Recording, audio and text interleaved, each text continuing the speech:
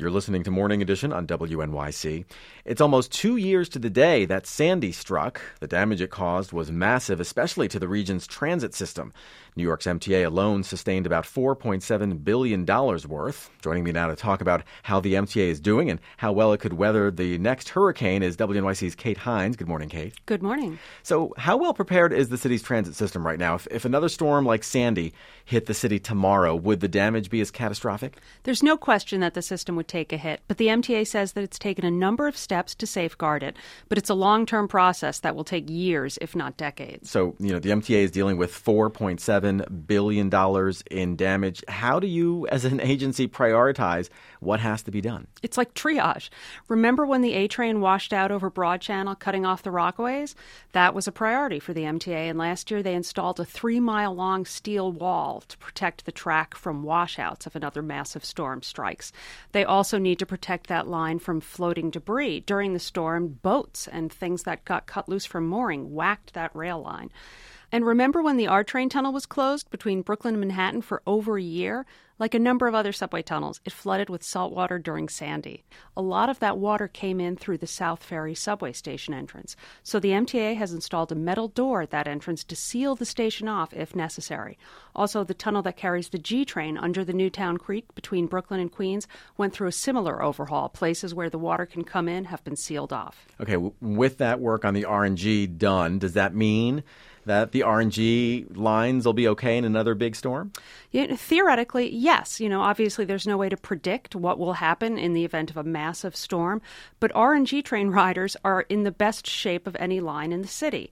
The Montague Tunnel, which carries the R, and the Greenpoint Tunnel, which carries the G, got a lot of work. The duct banks that are in the tunnels themselves were so old that they were sealed with terracotta, which is very porous. The terracotta has been replaced with something that's more watertight. However, the tunnels that haven't undergone that level of rehabilitation work are still vulnerable, and the MTA is working out a schedule to repair them. Also, there are 540 entrances, vulnerable openings, in just 6 subway stations in Lower Manhattan.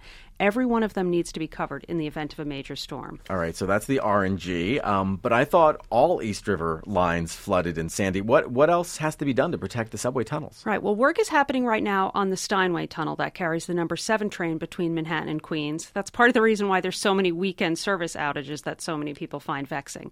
But after that's completed, there are 6 other tunnels that need work. The next one on the priority list is the Cranberry Tunnel, which carries the A and C, and that will receive some level of serious rehabilitation next year. And what else has the MTA done to protect the subway? Pumps. It's increased pumping capacity. On a normal, dry, sunny day, the agency pumps out about 8 million gallons worth of groundwater. During a serious storm, that number can jettison up to 13 million.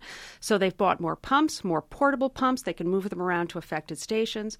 They're also doing things to protect rail yards that are in vulnerable areas, like the one in Coney Island. As a temporary fix, they've placed something called trap bags. Think sandbags, but 100 times bigger, around the rail yard. It's not a permanent fix. They will need to build something like a wall around that yard, but hopefully it will prevent flooding in that rail yard. And speaking about rail yards, what about New Jersey Transit? They had a disastrous experience in which they stored their trains in low-lying areas that flooded. Yeah, that was a hard lesson to learn. So now they've learned from that experience, and they're focusing on expanding an existing rail yard in New Brunswick to serve as the higher ground safe haven in the event of a storm. In the meantime, they've got yards in Linden and Garwood that they plan to store trains in. They're a little higher, a little further away from dangerous flood zones. They're also working to raise key substations. That's the area that provides power. They're lifting them up literally above the flood line, but that work is not yet complete. They're also planning to replace a rail drawbridge in the Amboys that sustained serious damage during the storm.